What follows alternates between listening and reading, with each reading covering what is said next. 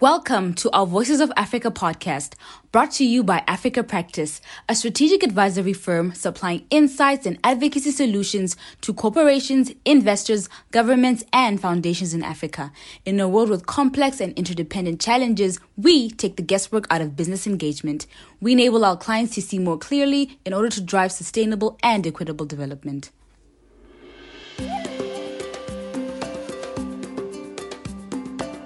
Hello and welcome to this edition of Voices of Africa. Today I'm delighted to be joined by Ken Munyi. Ken is the Managing Director of Echo in Kenya.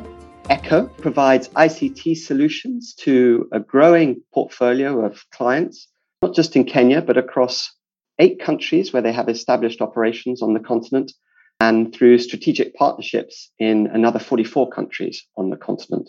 They are providing connectivity solutions to clients throughout Africa and providing capacity specifically through both the West and East Africa coast cable systems that circle Africa. Ken, you are an accomplished corporate leader and have led businesses in both Kenya and Tanzania. I think I'm right in saying you started your career with the Fellowship of Christians as an accountant before moving to Africa Online, where you joined as an assistant accountant. Yeah, that's true. For those of you who don't recall, or maybe too young to know, Africa Online was at the time the largest internet service provider on the continent, founded and led by another Kenyan, Aisi Makatiani.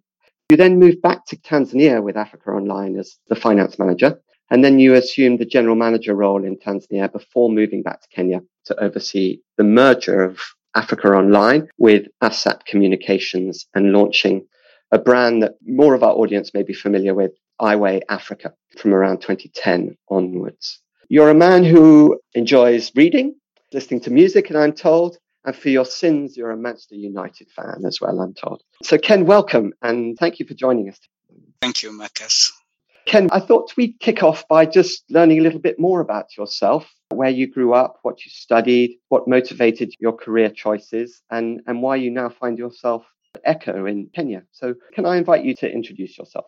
Thank you, Marcus, and thank you for having me this morning. So good morning to our listeners. I grew up in Kenya, the eastern side of this country, small town called Embu by the roundabout Mount Kenya region. So that's where I spent my early childhood and early schooling. Then came to Nairobi to undertake my secondary education, where I did that at a school right close to the city center called Nairobi School, formerly known as the Prince of Wales. It's one of the old schools. It's been here for perhaps many, many years, and finished Nairobi School, where I did my secondary school education examination, and then proceeded to Swarthmore College, where I undertook my accountancy learning before joining the University of Nairobi, where I did my economics and sociology studies. Around about my early schooling, I have done further reading thereafter. I did go to Swarthmore back a little later, and where I did my certified information systems auditing certification. And there's been further reading down the road. I think learning should be a lifelong journey. My career choices, Marcus, is that earlier on I was heavily influenced by one of my older siblings who was an accountant.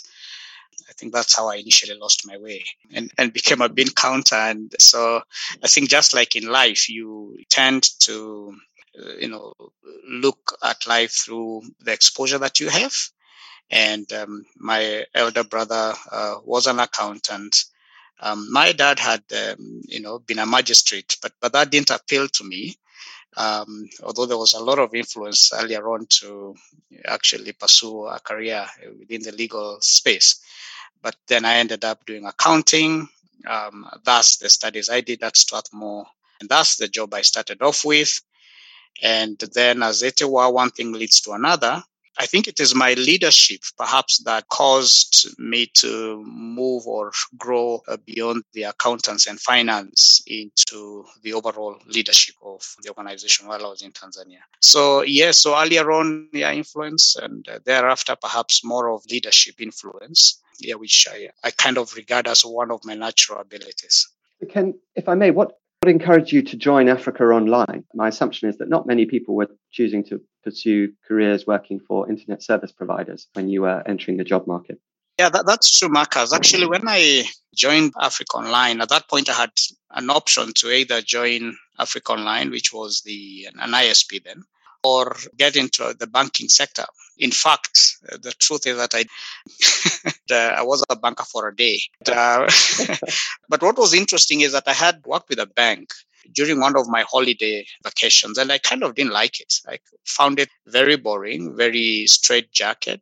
You kind of almost sat on a desk and did the same thing the entire part of the day. So when I got an opportunity to join one of the banks, actually one of the big banks globally, and then Africa Online as well, which at that point, as you indicated earlier, was really a big player as well in Kenya and the continent. I chatted with one of my mentors, professional mentors, and I said, look, I have these two options. Which way do we go? So, of course, banking was nothing new. I mean, banking is an old profession. And him knowing a little bit of me and maybe part of my interest said, look, I think ICT would be more exciting. It's a new field, just budding. There's a lot of new stuff happening. And if you're looking for some excitement, then that might serve you better. So that's how I landed, actually, at Africa Online instead of being a banker. And now you find yourself at Echo. As I mentioned earlier, you parted the merger between Africa Online and ASAP Communications. And then at what stage did you leave that merged entity and join Echo? Mine has been an interesting journey, Marcus, because it kind of really caught up in the mergers and acquisition, which are typical of the ICT space. So I started off with Africa Online. I think my earlier, I would say perhaps 6 years, was very fast growth, because within 6 years, I was in Tanzania heading the finance department of Africa Online Tanzania. And 2 years down the road, I then assumed the leadership as a general manager of Tanzania. And after serving, it should have been about 2.5 years, I felt my work was done in Tanzania and I needed to come back home. Around about that time, Africa Online and ASAP Communications had been acquired by Telkom South Africa. And so I was tasked, to come in Kenya and be able to, manage the merger, launch a new brand that was Highway Africa, and that's what we did in 2011. So stayed on, and then there was some Telkom South Africa sold out to a company called Gondwana in 2014. I stayed on with them, and until 2019, when the Echo International again acquired the businesses of Highway Africa in the continent, and thus the new brand Echo International that I'm now part of. Great. That brings us up to the present date. You're with Echo, running the operations in Kenya. Tell us about Echo. I gave a brief overview in my introduction. You're a Pan-African operation. Where's Echo headquartered? Who owns the group? And tell us more about the solutions that you're supplying and what type of clients. So we are a Pan-African outfit, right? Present, as you indicated, in several African countries, but also working with the whole ecosystem of partners, actually, in places where we do not have an operation. And we are therefore covering much part of the continent, actually, other than the Arab North. We pretty much cover the rest, the East, the Central, the West, and the Southern Africa. Headquartered out of South Africa. Echo International Kenya is part of the Echo International group, as it were, headquartered out of South Africa. And one of our sister companies is Echo SP, again, a company in South Africa that has been in operation now for around about 10 years with great success in provision of managed ICT solutions in South Africa. Therefore, that is part of our footprint. Now, you did touch, Marcus, about what we do, but the way we put this is that actually we use technology, right, to enable our customers respond to their problems and seize opportunities in their world. I know you indicated about the connectivity angle, and that now pretty much is one of the things that we do. But actually, our view is holistic. We like and want to challenge our customers and challenge the industry to begin to look at this space from a holistic point of view, that it just doesn't take a good internet connection to really have an optimized environment that helps a business to thrive. And that's how we're positioning ourselves as that person who joins the dots to make technology work for our customer. And whether it is then responding to problems that are around about their world or seizing opportunities that they see, that's what we've positioned ourselves to be able to do. And working with the enterprise market significantly, because, as you would appreciate, when you go up the layer just above, say, the basic old internet to the game of solutions, that is much more aligned to the business context. So really our customers are enterprise, and our sweet spot is actually businesses with distributed workforces, distributed offices, whether within the same country or across the continent or within the region. That's our sweet spot. And therefore cutting across all the different industries, yes, working with all these customers as it were. You're in the business of not just providing connectivity solutions, but a more holistic range of services. Can you tell us a little bit more about the whole picture? Okay.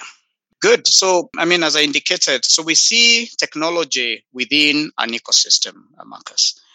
And it's an ecosystem that consists of various components within that ecosystem. So on one side, you do have connectivity, and we still do provide connectivity for our customers. But on the other end, we also see, and this is what we've seen as emerging, is really managed solutions. And what sits within that space would be SD-WAN, software-defined wide area network. Previously in that space, we had the MPLS. And it's that layer that leverages on the connectivity and puts in some intelligence to actually make connectivity much more primed to address certain needs for our customers. So you have connectivity, you have managed networks, and then of course we do have security, which as you intimated is really one of the key things. As you look at an IT environment, cannot afford to ignore the question of security, because as we adopt new ways of working, leverage the cloud, and the exposure and the risks that come with that. So we do have security solutions as well. Then we do have the IT as a service. And this is really in actually working with our customers to create and give them the human aspect of what makes an IT work. And some of our customers would be somebody without an IT department entirely, and we go in there and actually provide that as a service. We would monitor their network, we would ensure the IT environment works, would respond to the user issues, and just really do what an IT department would do on a day-to-day basis for our customers. So that is it. And then, of course, the last bit is a cloud. That's what kind of ties that whole angle, because we all know that a lot of stuff has moved from on-premise to the cloud environment. And there's a lot of beauty and benefit in being able to leverage the cloud possibilities, the scalability, the agility that comes with that. And so we do have, again, solutions that sit within that space of the cloud. And therefore, when we talk of the holistic view, therefore, is when we engage any customer, we want to understand their business objectives. We want to understand their strategy, and then be able to see within these different brackets, right? What is it that we need to bring into the environment to aid and propel their business forward? For some of them, it will be security and connectivity and perhaps IT as a service. For another, it may be connectivity and cloud, and that's the whole essence, that we can come in and say, how does your environment look like? Where do you want to go? Where are you in this journey? What is your strategy? And be able to draw from all these different technologies to then give you an environment, or give the business an environment that enables it to move forward. Thank you, Ken. Thanks for that overview. You talked about the emphasis in terms of the solutions that you provide to enable distributed teams to work seamlessly together. We've all, as a consequence of COVID, had to adapt to remote working. I wonder if you could tell us how demand for your services and solutions has changed since the advent of COVID. So, Marcus, we've gone through phases on that journey. And I think that is perhaps typical of what has happened. I think initially, on the onset of the pandemic, I think all of us didn't quite know how this thing will span out, right? I mean, I do recall initially when there was a lockdown in Kenya, everyone thought that within 3 months, we'll all be back, So at that point, we found companies, in a sense, just putting a freeze on stuff and taking a break. And yet there was some demand here and there for some of the, I would say, distributed connectivity solutions. So needing a connectivity at home for some of the managers, and then moving on to the cloud solutions, especially which then enable the collaboration of teams, teleconferencing, the sharing of documentation and stuff. But really on the initial phase, it was very muted, if I was to use that word. But I think as we then began looking at the pandemic context as a new normal, I think that's a term we adopted, and it kind of became, this is how life is now going to be. We now saw businesses beginning to adjust and beginning to appreciate that, look, actually, this may drag on a bit longer.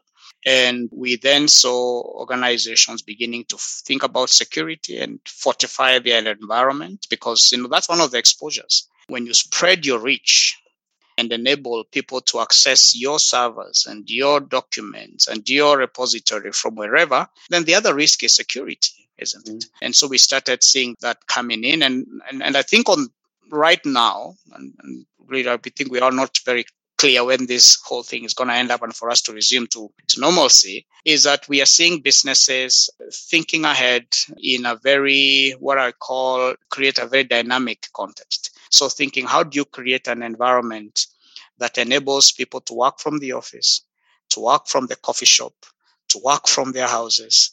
And so there are many different ways of looking at that. But essentially what I think we see is an admission and right now that is not just the connectivity you need. You actually need to create this environment that has all these different touch points that enables workers to be productive from where they are. Because what we're seeing with a lot of our customers is that nobody has really resumed to full-time office working. There is a lot of people, having shifts. So certain departments, certain of their personnel work occasionally from home. Some work from the office. They alternate. There is a rota of sorts. We also see a lot of things happening in hotels and coffee shops now with that being able to be open. So we've seen, in my view, an appreciation that companies need to create an environment that enables this dynamic distributed work context. I think that's certainly what we're observing both from our clients but also our staff. There's a desire to get back into the office. I think particularly actually if I think about my colleagues in Nairobi who have been coming back to the office in smaller numbers and sort of hybrid working, sometimes in the office, sometimes working from home. But actually, when I consider how much time my colleagues in Nairobi or Lagos, as prime examples, have spent in traffic, and now the ability to be able to miss the rush hour by at least doing some work at home in comfort and with all the access that they would have sitting in the office to documents and other shared resources in the way that you say. I think we're certainly embracing that new equilibrium. But yes, it does require constant and secure and dynamic ICT infrastructure. You talked about security, and I wanted to touch on that. If I recall, I think it was early on in the pandemic when the US Federal Reserve chair, he made a speech and stated that in his view, cybersecurity was now one of the greatest risks facing the world. I wonder how you evaluate that risk. You've been providing cloud solutions to organizations across the continent. Just how well secure are they from the sorts of data breaches and cybersecurity risks that we're all much more aware of today, certainly, than I think we were before? It occurs to me that whilst many organizations may well be working in the cloud, they're not necessarily using VPNs. The data in the cloud is not necessarily encrypted. I wonder if you give us a perspective on how secure you see within your own domain, Kenya, organizations' data as being. Thanks, Marcus, for that. You've kind of actually hit the nail on the head in that the practitioners, such as ourselves, and really, even the regulators recognize a tremendous risk that there is. And just to kind of share with you some numbers, the regulator tracks what are called security or cyber threats that happen every quarter in Kenya. In the most recent regulatory report, they indicated that there were 28 million threat incidents over a 3-month period. Whoa. Now, that is crazy. That is data, of course, coming from the service providers such as ourselves and other practitioners. But there's a tremendous amount of activity and incidents there. 28 million, and just to give that into context, the previous quarter, actually, it was double of that. I'm saying that to say that there's a huge amount of risk, and it's very documented, it's very clear. But again, what is very unfortunate is that we don't see that awareness with the organizations, with the users. And that is really a real concern. We see lots of users of technology still being very indifferent about the risks of the cybersecurity and the exposure that brings. So for some, I would say it is an issue that is dealt with a lot of secrecy. Until customer trusts you, they don't want to talk about it. It's almost like a sickness. We know that there's a lot of, and sad to say that people are unwell, for instance, but then, that's not something people go announcing on the streets, isn't it? They only disclose that to their trusted advisors and partners, etc. So that's the same thing that we see, that the moment you gain the trust of our, customers and other partners, then they begin sharing with you the exposures that they sit with. So there's a tremendous risk, especially when you look at stuff like malware and DDoS, denial of service attacks. I think those are the ones that are leading when you look at the statistics. And the risk is huge. But then the users, the companies are largely indifferent. And therefore, our role, without creating fear, is to really, socialize these different players to that reality, right? That this is the reality you're playing in. It's almost like coming in with a placard and saying, are you aware that this is what is happening around you? What we see, and again, most unfortunate, is that lots of people have got security breaches right on their network, even without knowing it. You've got malware even on people's PCs, on servers, and they don't know about it. And we've done a bit of that in kind of helping investigate, in helping going in and doing some assessment. And in as far as the whole cybersecurity issue is concerned, that is usually our approach of talking to our customers saying, look, let's actually do an assessment. Let's actually see what's happening. And I can tell you, every time you get a report out of it, the customer is surprised, which really says everyone thinks they're very safe, things are okay, but actually there's huge, tremendous potential or rather exposure right in there. And, really, so the way, in my view, to address that one is just that awareness that we need to create. I think all the different players, whether for-profit players such as ourselves, but even the regulator, and that's what, for instance, our regulator does in Kenya by publishing these reports that indicate this is what is happening within the environment. I doubt rather, though, whether people actually read those reports. And then there is the whole bit of the assessment. You've got to then encourage, and we've got to encourage customers and businesses to assess their environment, just be able to audit what is happening in their environment. What sort of exposures might they be having or be exposed to? And then the other detail, of course, that comes with that is helping them respond to that. Because again, there'll be different things that they need to do. If you have an on-premise context vis-a-vis a cloud context, there are different security realities. There'll be different responses required. If you're dealing with concentrated location vis-a-vis a distributed workforce, again, there will be certain realities and certain threats that exposes business to, and likewise the responses.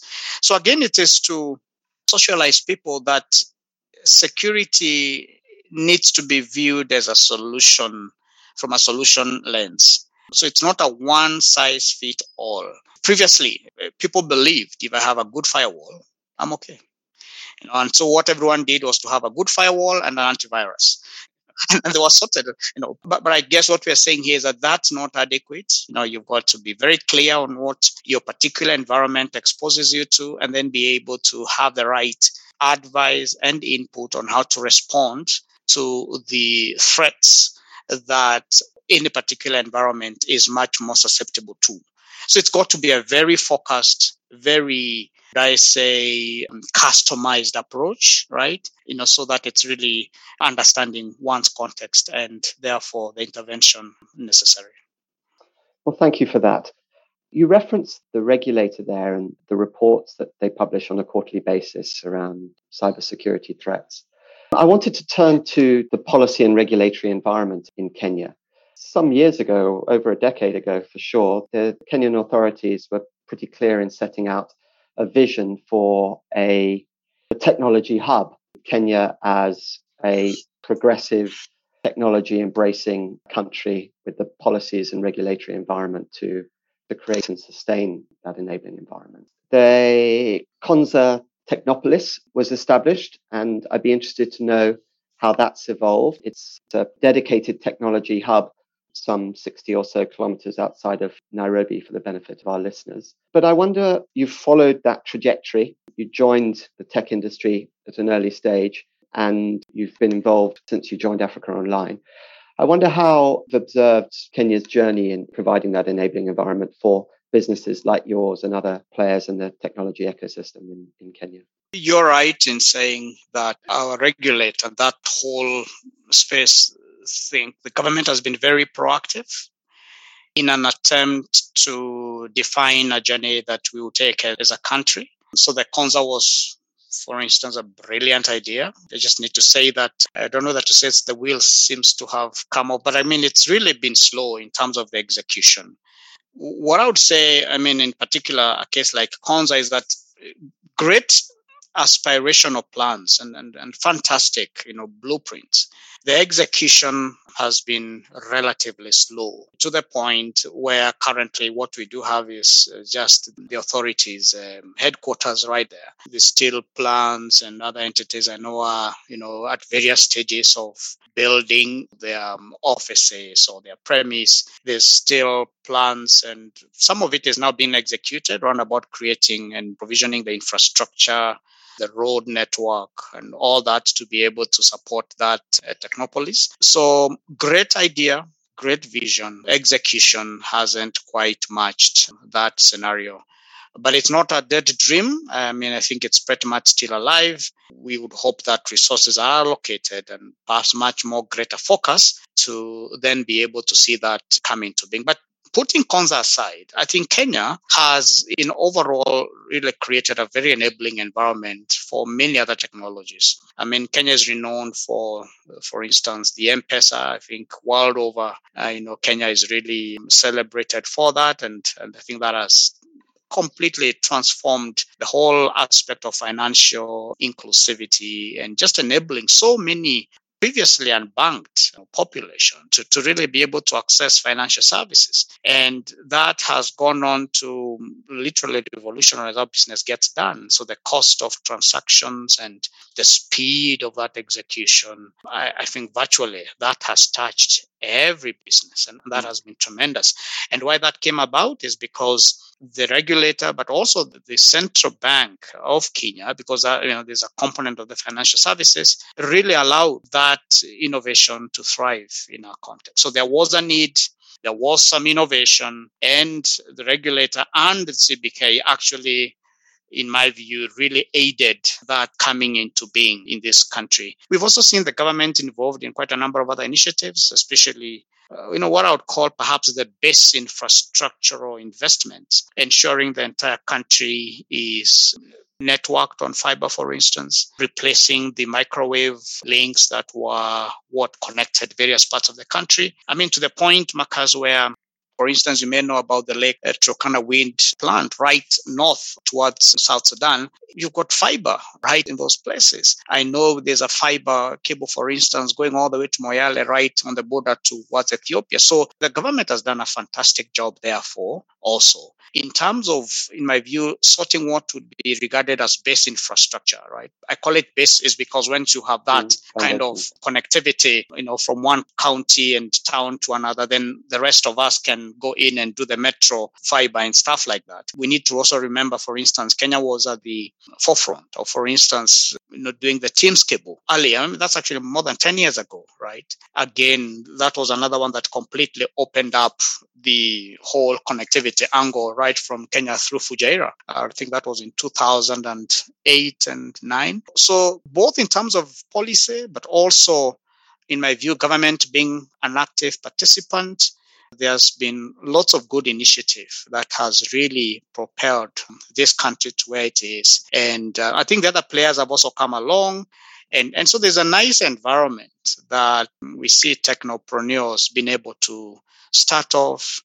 There are hubs that they can utilize. And there's a good vibe, as it were, that enables startups and enables people to really get going. So I think that has been quite supportive. But what I need to perhaps mention here, that despite that, is that maybe our challenge is really the cost of doing business, so you can have good policy and you can have nice government initiative, but the pain I see and I hear with quite a number of players is that the cost of doing business has remained relatively high, right? And that then tends to slow down the realization of the great policy and the great initiatives that the government has undertaken. Because again, you and I know that we have to make business work. It's nice having policy, nice having government initiatives, but again, if the investors are really not able to have some good return because of high costs, it does create quite some few challenges. And therefore, in a sense, slows down the realization of the fruits of the great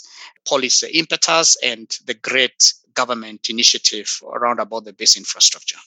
As you were speaking there, I was thinking about an old friend of mine, Bitangi Ndemo, who played such an instrumental role in establishing the right policy environment and the regulatory environment from the start of the millennium when he was Permanent Secretary in the Ministry of Information and Communications in Kenya. No, he did an amazing job. There's no doubt about that. Yeah. I wanted to get your insights into just how much priority is attaching to job creation for the youth in particular from the ICT sector. To what degree do Kenya's ambitions going forward in Vision 2030? Yeah, so I think the point I wanted to make here is that there's a lot of good that has happened to really enable the different players within that space find their footing, Marcus. So I did reference the digital migration that happened, again, should have been around about, was it 2010 or 2011, thereabout. And what that did was to really democratize the channels of access. So much so that budding musician, budding comedian, budding developers, coding guys and all these script writers and all these different players, that has given an incubation platform to the sector. So I think there's a lot of good, I would say a lot of conducive context that enables and one gives these people an ability to begin to grow their business, but also begins to help them access the markets, and the consumers. So I would really say that I think there's a lot of good happening actually that is able to provide that. And then the entire evolution of the ecosystems, whether you look at the digital marketplaces, for instance, that has, again, grown quite a number of them now. And what that does is, again, you can be a supplier of anything from your house, registered either on one of these digital marketplaces. You then have a logistics, very well developed now logistics players. And those different joining of dots then enables, different people to leverage technology to reach their markets, grow their businesses. It's amazing. You meet somebody and they are running their business entirely online, literally, for selling all manner of things. And I think that is phenomenal. So I think, whether it is technologypreneurs or other business people leveraging technology, the environment, and I think those possibilities have really worked very well to enable young business people find their footing and grow businesses. Presumably, we're seeing more Kenyan content online than ever before as well. As I indicated, for instance, when we give them room to grow and take those early journeys and find their path, and then we start seeing maturity, isn't it? And that begins to make it on the big stage, and that's good. It kind of really helps different people be able to be successful.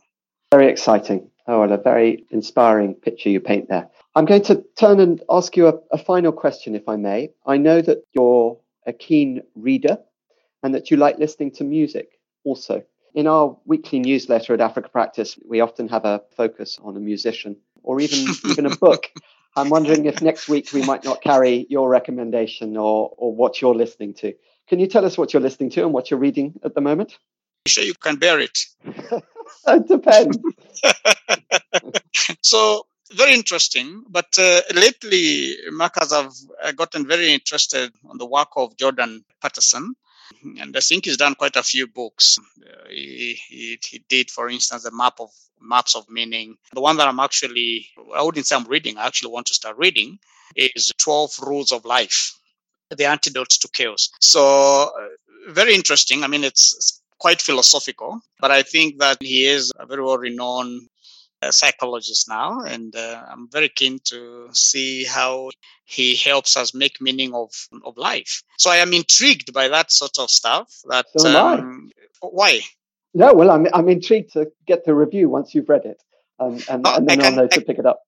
No, I can share that with you, yeah, because I guess it's for me at the whole again, and maybe it's a personal thing of meaning making. Just again better understanding about life. Purpose, why are we here? Why do things work like they do or don't? Yes. Music, I think I'm a bit more genre. I mean, I love jazz quite a bit, and especially the religious kind. So there's a new group that has come up by the name of Maverick. And I think young people, and you can search them online, and done several albums. So I wouldn't even single out any album. I think I've got nearly all their works now. Maybe on an ongoing basis, there's a jazz that really intrigues me, especially the saxophone. In fact, the other day I started thinking, why should I not be learning how to play the saxophone? That really intrigues me. I love the saxophone. How great to hear that. Did you say the band was called, or the ensemble is called Maverick? Yes. Maverick. And they're a Kenyan ensemble, are they? No, they're US. They're US. Okay. Great. Well, listen, Ken, it's been an absolute pleasure to spend this time with you. Thank you for enlightening us not only about Echo, the solutions and services that you're supplying, but telling us what you're observing in the Kenya ICT space and the technology ecosystem more broadly in Kenya.